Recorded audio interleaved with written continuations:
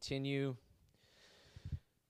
just trending in some themes of the church coming to maturity, us together coming to maturity, individually, corporately, our marriages and families. And I've got a few different directions I could go, so I guess I'll just step. Let's just pray. Lord, thank you for your word and plan, Lord. We thank you for what's written. We thank you for the word of God that endures forever, the scriptures of truth that are unalterable. Lord, the word of God stands firm forever. All flesh is like grass, but the word of our God stands forever. The gospel, the teachings of Christ, of the apostles, Lord, will remain forever and ever. And we thank you for the grace of God that is sufficient for us, Lord, to bend our life into order. We thank you for the strength, Lord, strengthen us in this hour, Lord, to obey you, to love you more, to walk with you, to yield to you, to say yes to your plan, Lord, at all costs. Lord, it is costly. It costs us our lives, Lord. And so teach us the way, Lord. Show us the way. Strengthen us, Lord, in Jesus' name. Amen. Awesome. Well, I had some notes together for a couple of more weeks and had a really powerful time yesterday in the Lord. You all know that most of the time it's like we barely hear a whisper, right? And we're walking by faith and not by sight, and we stay faithful to the scriptures, and he leads us sometimes without us even discerning and knowing it, and we just trust him along the way no matter how weak it comes out, or we're honoring him and his word. And then there's other times where you all know the Holy Spirit is just seems so near to you experientially, and you hear louder than ever before. It's just something so clear to you, and you see something so clear that you've read about a million times, and he allows us to kind of tie pieces together and paint a picture for ourselves and any who would hear. And I just felt yesterday a little redirection, just so provoked. I had a powerful time in my prayer yesterday morning with the Lord, and I feel really strongly about some of the word I have today, but some of these passages. And I want to turn to Revelation chapter 2 to begin. And this is going to be a much broader picture of this love issue and how it's playing out in this generation, and how Jesus said this love issue would be contended with in the last days more than anything else, that this thing called love will be raged against among all the nations of the earth. This is serious stuff. This thing we call love, growing in love. Individually, marriage, family, church, love towards the world, love in general as an idea has been and is being raged against like no other time in human history. This is real today, real time. Jesus said so.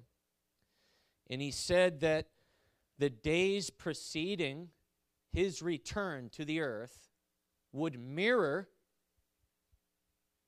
Noah's generation. It'll be like the days of Noah. And there's a lot that goes into that. I've spent a lot of time studying that. But this particular issue really is at the core of it, because it is the core issue. From beginning to end, Genesis to Revelation, love is the issue. In the predominant war amongst humanity is over what this thing really is and isn't. In Noah's generation was contending with it, right? We're going to look into this.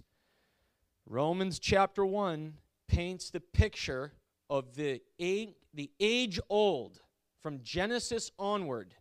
It's nothing new among men. This rage of Satan and all the host of hell against the ideologies and definition of love, marriage, family, the man, the woman, right? We're seeing it play out in real time, and we find ourselves in Romans 1. That's where I've been for months. And at different times over the last few years, but we are living in Romans 1 right now, and it's a war over love. L-O-V-E. And I shared a dream, I think it was last week, or the week before. Had this, not a dream, I'm sorry, an encounter I had with the Lord. I'll definitely call it an encounter. I was weeping and shaking, groaning. Romans 8 for the LGBT community. LGBT. And the Holy Spirit, I can say this a couple of handfuls of times, legitimately spoke to me and said, they have confused LGBT with L-O-V-E. He said that to me, and I wept for this community. This Romans 1 reality. And I'm kind of just introing into this. We'll finish next week, but I don't want to rush through this because I feel the utmost importance of it on my own life in ministry, and I don't want to rush through it. I want to glean from this even as I minister. But there is praying and fasting that has gone into how to even approach and minister to this community, and that's one level of the warfare always, is prayer and fasting. But it does not and it cannot end with prayer and fasting alone. And this is one of the greatest wake-ups in my own life as really an intercessor. That's been the predominant thing in my life. I've been in ministry for 2 years, right? I've been called to prayer. I've been in prayer. And so that predominantly was just my view of, we just need to fast and pray to tear down strongholds and contend with the powers of the air, and we do. We do. But the greater dimension of our warfare, scripturally speaking, this is part of the wake-up call for me in this season, as an intercessor, is Joseph, there's something that will put an exclamation point on your prayers. Do you want it? There's something that will reinforce and galvanize your intercession in the earth, and something that will back the prayers of the church with divine authority that does shine light in darkness and dispel it in this age. And I'm not talking about dominionism. I'm talking about authority, that God will have an expression of His kingdom in this age before Jesus returns. And there's a habitation from which that expression will come, and there's a habitation from which alone that expression will come.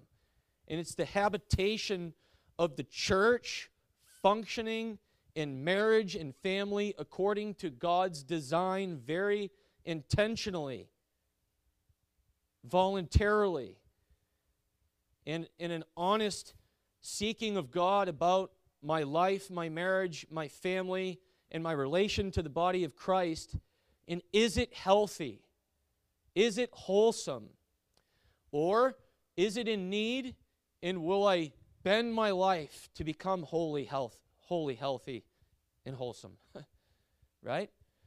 So there's prayer and intercession that goes into this, but our lives, the new humanity, the church, the new and last Adam and Eve, Christ and His church, relating to one another from earth and heaven, being refashioned as we are into the image and likeness of God, and functioning in marriage and family according to God's design, is what will put the exclamation point on all of our labors, right? It will. Our obedience, our lives matter if we wish to see our prayers matter.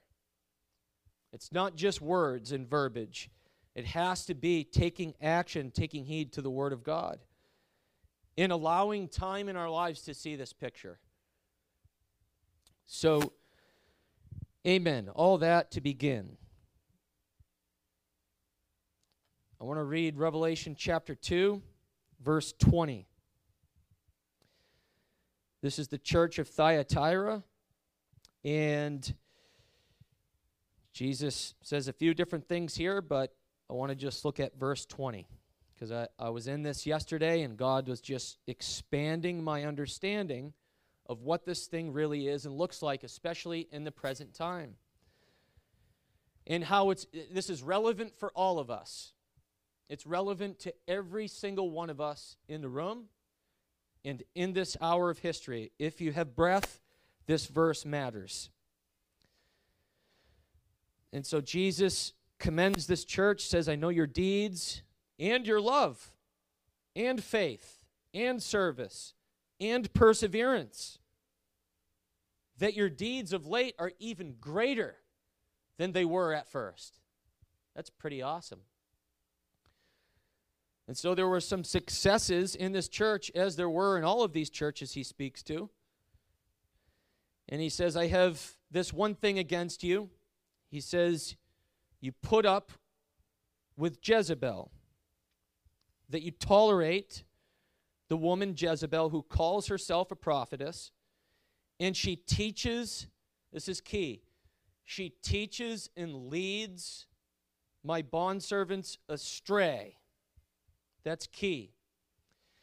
So that they commit acts of immorality. And when we see the word immorality, we often and mostly just think sexual immorality, which it's implied. But what goes into this issue of immorality and what goes into the issue of morality is the issue of what God has defined love to be and what God has defined love to look like. And this Jezebel thing is a lot more than the pornography issue, though it implies that. It's a lot more than struggling with sexual lust or committing deeds of sexual sin, which it implies that. But this Jezebel issue has much more to do with Romans 1 reality, the times we live in, and this assault through every form of communication regarding the issue of love, sexuality, family, and marriage. It's all Jezebel. It's all the rage of Satan and the powers of the air against Ephesians 5. There's a war. Ephesians 6 is the war, and the war's over Ephesians 5. Let us make no mistake about this. The battle of the ages is over the man and the woman. My mind's being blown by this. Look at the garden. This all began there, and it hasn't ceased. It's coming to maturity. This battle is coming to a climax. It's Romans 1. It's the days of Noah, when it says there was such degrading dynamics on the earth in Genesis chapter 6. You read it. It says that God was grieved, he made man. Perfect love was grieved, he made man, because man had departed from perfect love. Man had exchanged the glory of the incorruptible God for an image of man, for the image of man, for their own image. And it says that they worshiped and served the creature rather than the Creator, who's blessed forever. Amen. Profound. They departed from God, his image, his glory, his likeness, his ideal for man, and created their own God in their own image. And it says that God let them have their way. They persisted. That generation persisted in their way, and God let them have their way. And in Romans 1, we see man having his way. We see man's finest. Professing to be wise, they became fools. They departed from God's glory and went after their own way, and we see the ultimate maturity of that dynamic is Romans 1, and it's called LGBT.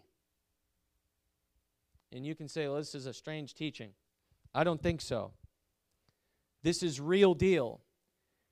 In my marriage and my family, the way I relate to my wife and train my daughter, or lack thereof, matters in this grand scheme more than any other time other than the days of Noah. Right now.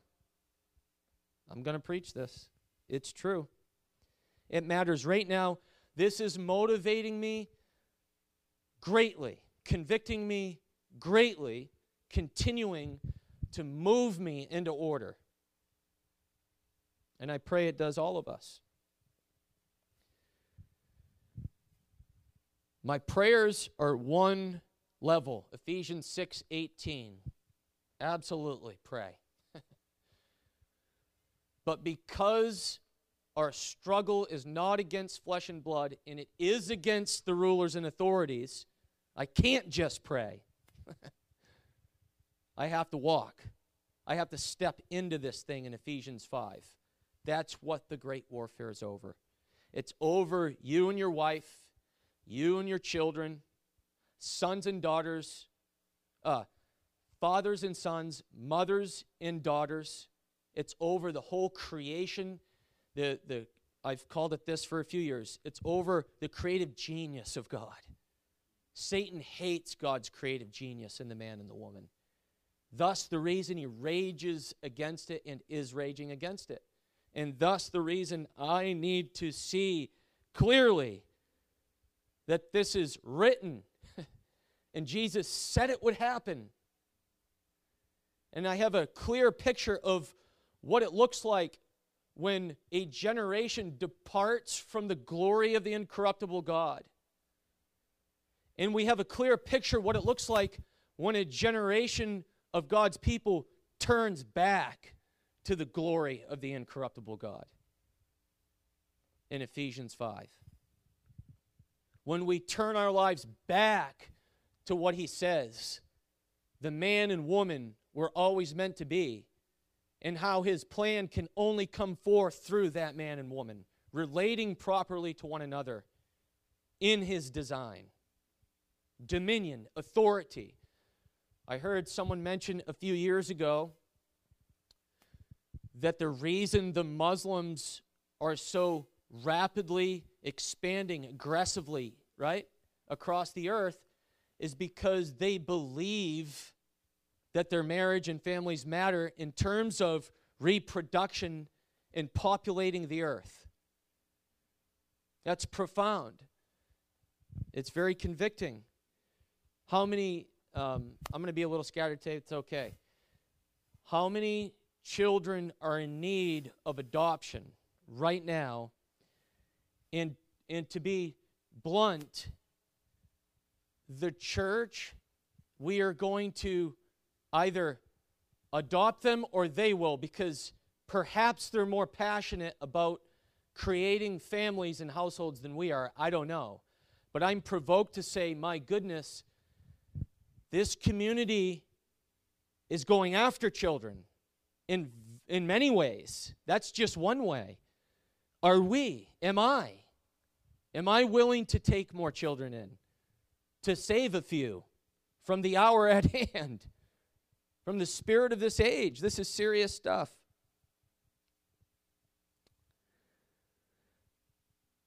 So this Jezebel thing, it says teaches and leads astray. In other words, I've talked about this in the last few weeks a little, but this thing uses Bible verses to condone a type of family and marriage and sexuality that isn't of God. It's serious. We are going to be so tested in this hour as believers. Not just to do it right ourselves, but to stand up and speak up for it. And it's going to cost a lot. I've run in just a little bit of this, and it was painful. I ran into the smallest measure of contention with this spirit of the age, this Jezebel thing and this LGBT thing. It's so painful because you're just written off as hateful. And it's a conflict. It's painful because you're actually walking in true love. You're actually starting to say, I'm going to love a human life enough to tell the truth. And it's going to cost probably more times than not. And we'll probably feel like we fail more times than not because of the conflict with this thing. It's deep. It's so deep. And my family and my marriage have to back my stand and what I'm going to say and stand for. Otherwise, I'll be found a hypocrite in this hour. Speaking to me. Again, we could say, well, what does this have to do with a church of 30 or 40 in Carmel, Maine? And that's just out there. Don't say that. Please don't say that. I've said that before. And I've gotten that out of my heart, out of my thinking. This matters right here, right now, Carmel, Maine. This matters for us. We are waging this war. We are members of the body of Christ. Our response matters. Our obedience matters. I want to look at Psalm 2 real quick. Before we go there, actually, I want to read the last verse in Revelation 2. This is the promise. Check this out. This is the promise to the church that overcomes this thing and holds the ground of this reality, that we will not be swayed by this thing called Jezebel. We will not be moved or swayed by teachings and Bible verses, right, in the church that promote these things. We're going to hold ground in love, but we're going to hold ground nevertheless. And we're not going to be moved with the culture. We're not going to be moved by this spirit. This is a profound promise. Verse 26, he who overcomes and keeps my deeds until the end, to him I will give authority over the nations, and he shall rule them with a rod of iron, as the vessels of the potter are broken to pieces, as I also have received authority from my Father. That's an amazing promise, that overcoming this thing, right? This confusion about marriage, family, love, sexuality, to overcome this, right, means real authority. Real authority, not just shouting loud, praying a lot, fasting, right? We do all that. We're not stopping that. But it's going to give us real footing in authority in the earth to steer clear of these things and stay clear about what God says about sexuality, marriage, and family, and take a stand for it and be obedient to it. It's going to give us real authority. Again, Ephesians 5 is the ultimate authority over the powers of the air. Ephesians 5 and Ephesians 6:18 are inseparable. Right? Our prayers in Ephesians 6:18 will have true authority and impact, spiritually speaking, if we're doing the Ephesians 5 thing, in ordering our lives according to his design, growing in what God calls love.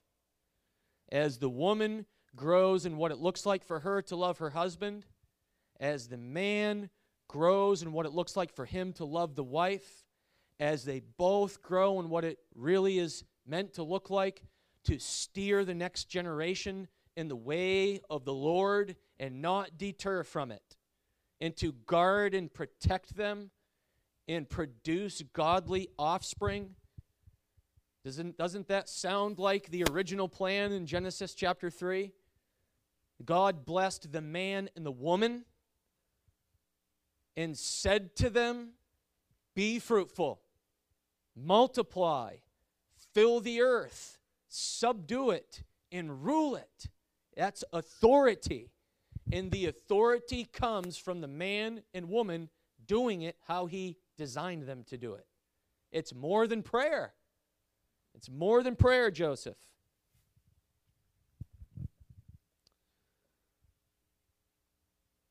This promise to the church of Thyatira is the same promise given to Jesus in Psalm chapter 2.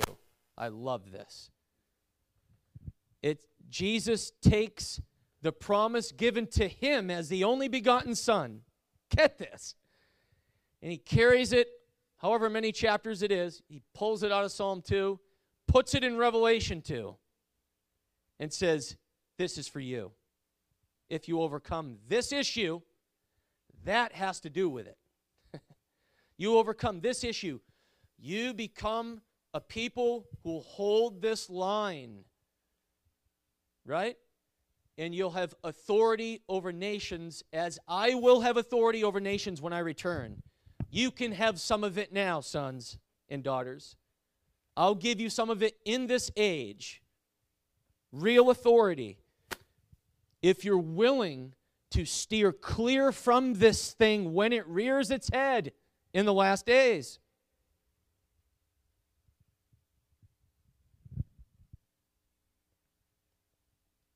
So Psalm 2, authority, has to do with marriage and family and sexuality. It's inseparable. It has to do with the Garden of Eden dominion before the garden. Genesis 1, when God gave dominion to the man and the woman, had to do with them staying in obedience to God and his word and his design. And they didn't. And however many years later, what is it, 960 years, I guess, we see the growth of a different God, a different design. Well, man's this, woman's that, family's not what it used to be. And there was this drifting for close to 1,000 years, right? And Noah's generation comes, and they had departed from the glory of the incorruptible God, and God was grieved he made man in the first place. And he spares one thing. As I'm preaching, I'm seeing this clearer and clearer. What did he spare? A family. Come on. That's right. One thing made it through that generation. A righteous man and his household. His wife and his sons and daughters. There's no coincidence here. This is serious stuff. Serious stuff. It's a picture of the church making it through the last days. I've got to get and keep getting. We're seeing a lot of fruit. I'm a family member here. I have nothing to hide, right? A year ago, my wife and I started marriage counseling, a year in June. And I can't believe it's been a year, and I'm not perfect, but we're bearing fruit. And our life is moving in the right direction. It's moving in the right direction. There's so much grace to just start stepping. There's so much grace to start stepping. But it matters because that's all that's going to make it in these times of history. Just as all that made it was a righteous man in his household. All that will make it in the days ahead is healthy, wholesome, godly marriages and families for the times we live in. Let's turn to Romans chapter 1. I want to read out of the Amplified because a couple particular words that are used blew my mind more and more and more. Riveting. Romans chapter 1, verse 26 to 32. in the Amplified Version. So this is what God says. This is what the Word says about the days of Noah and the present day.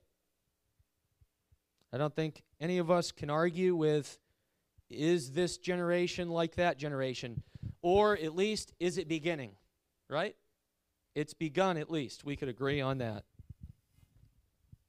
Verse 26 to 32 in the Amplified Version. Check this out. For this reason, God gave them over to vile affections and degrading passions. For their women exchanged their natural function for an unnatural and abnormal one. And the men also turned from natural relations with women and were set ablaze and consumed with lust for one another. Men were committing shameful acts with men and suffering in their bodies and personalities the inevitable consequences and penalty of their wrongdoing, and were going astray.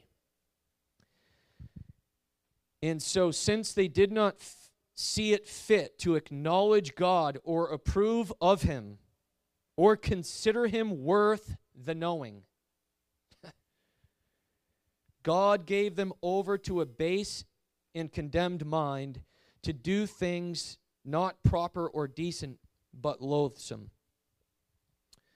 Verse 30, they became slanderers, hateful to and hating God, full of insolence and arrogance, boasting, inventors of new forms of evil. And check this out. What's the next piece? Can you believe that's in there? I was blown. This morning I saw that. I said, that's profound. Disobedience to parents is in Romans 1. Says it's part of the mature outgrowth of transgression among humanity.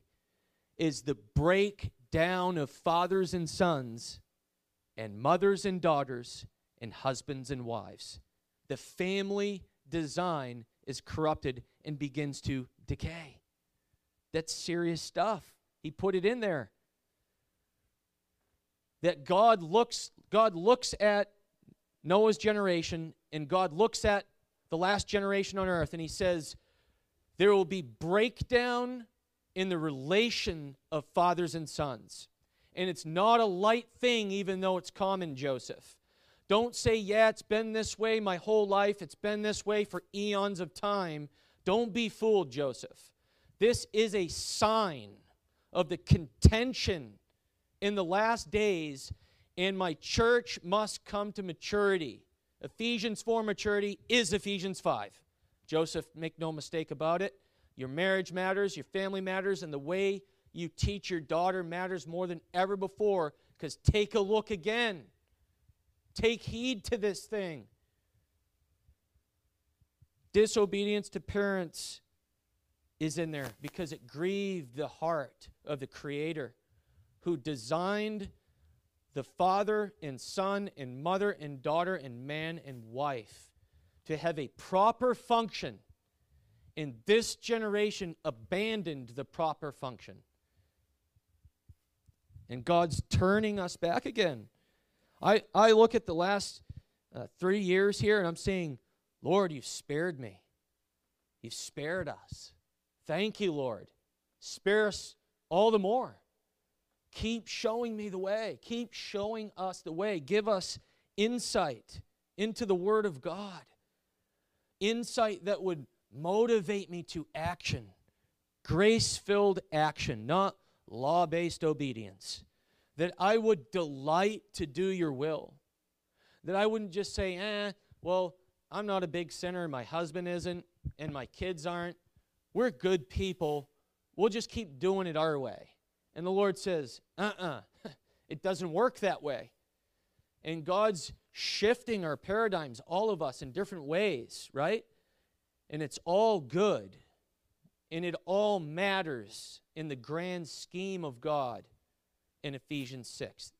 The contention between them and us, and God getting his wisdom through us to them has everything to do with this. My marriage, my family, and what sexuality and love really is according to God. We're not condemning, pointing fingers. I'm pointing out a dynamic on the earth that I was more blind to even just 2 months ago than I am today. And I thank God for that. I don't want to be blind to it. I don't want to stand aloof and be fooled. I don't want to be indifferent and disinterested any longer. Let's look at Malachi chapter 4 real quick. We'll end here and we'll continue. We'll seal this off next week. But let's look at Malachi chapter 4. This is amazing promise. Everyone probably knows it. But in context, thinking of all of this here, right? Malachi chapter 4, verse 6. Out of the Amplified. And he shall turn and reconcile the hearts of the estranged fathers to the ungodly children, and the hearts of the rebellious children to the piety of their fathers. A reconciliation produced by repentance. Wow. Lest I come and smite the land with a curse and a ban of utter destruction. He says this, hear this. God says, I'm going to cause a restoration of proper function in the land, on the earth, between fathers and sons.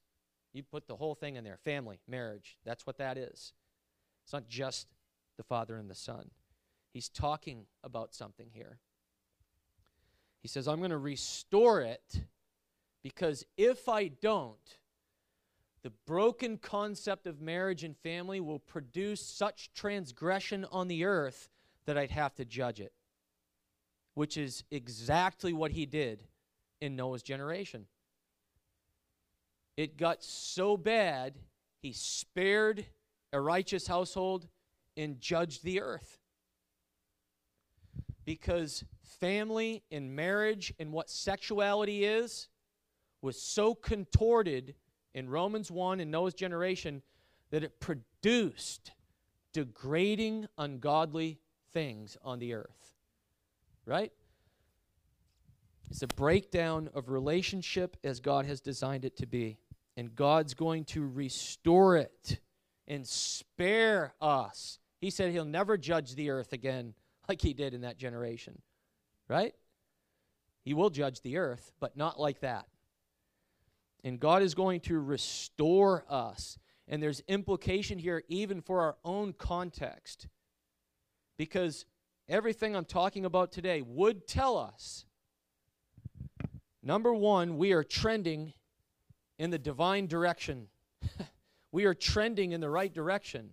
We've spent 2 years anyway together laboring in the Word of God and lining up our lives and our marriages and our households. And we're not stopping.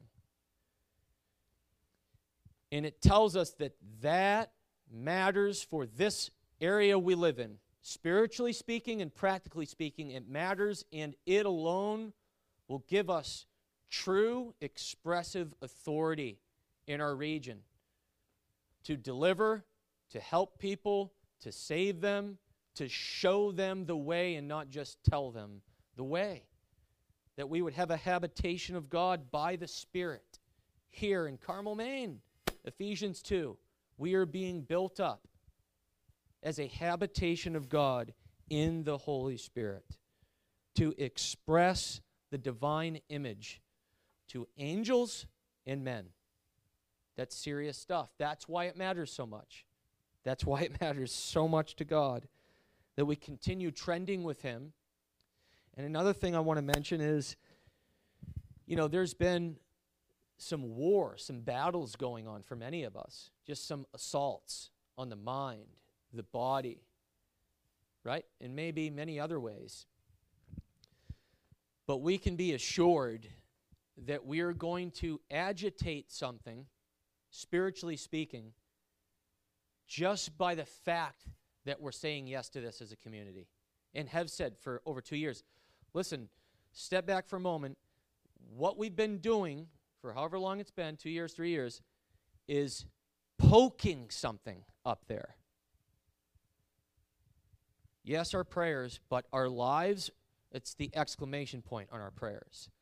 Every step we take in this direction is just prodding and poking and forcing something out of the way. It has to move. And we can't stop. It's like come hell or high water, we have to keep traction. And there's tremendous fruit in our midst. It's amazing. It's amazing. So we'll end there. We'll pray and end there, and we'll finish next week.